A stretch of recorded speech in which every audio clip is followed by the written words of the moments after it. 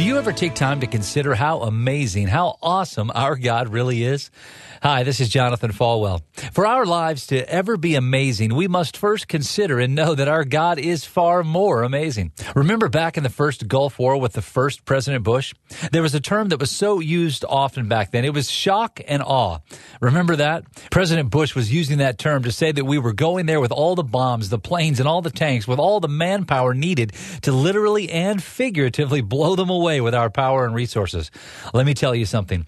Until we as Christians are absolutely blown away and amazed at the very presence of God in our lives each and every day, we will not see the impossible. We will not see God do what only God can do.